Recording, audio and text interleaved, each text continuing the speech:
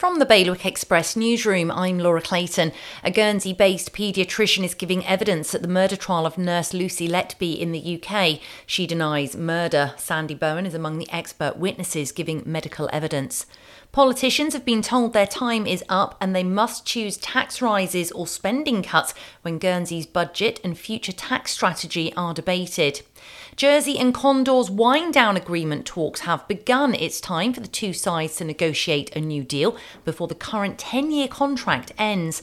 And the Channel Islands have been named the fourth best island to visit in Europe by Condé Nast. The annual Reader's Choice Awards puts Jersey and Guernsey jointly above Santorini and Mykonos. For more on all of today's news, head to bailiwickexpress.com. Your weather: occasional showers, maximum temperatures of 16 degrees. The wind southerly, light force 2 to 4 veering westerly. High tides around 10 o'clock tonight. That's the very latest from the Bailiwick Express news team.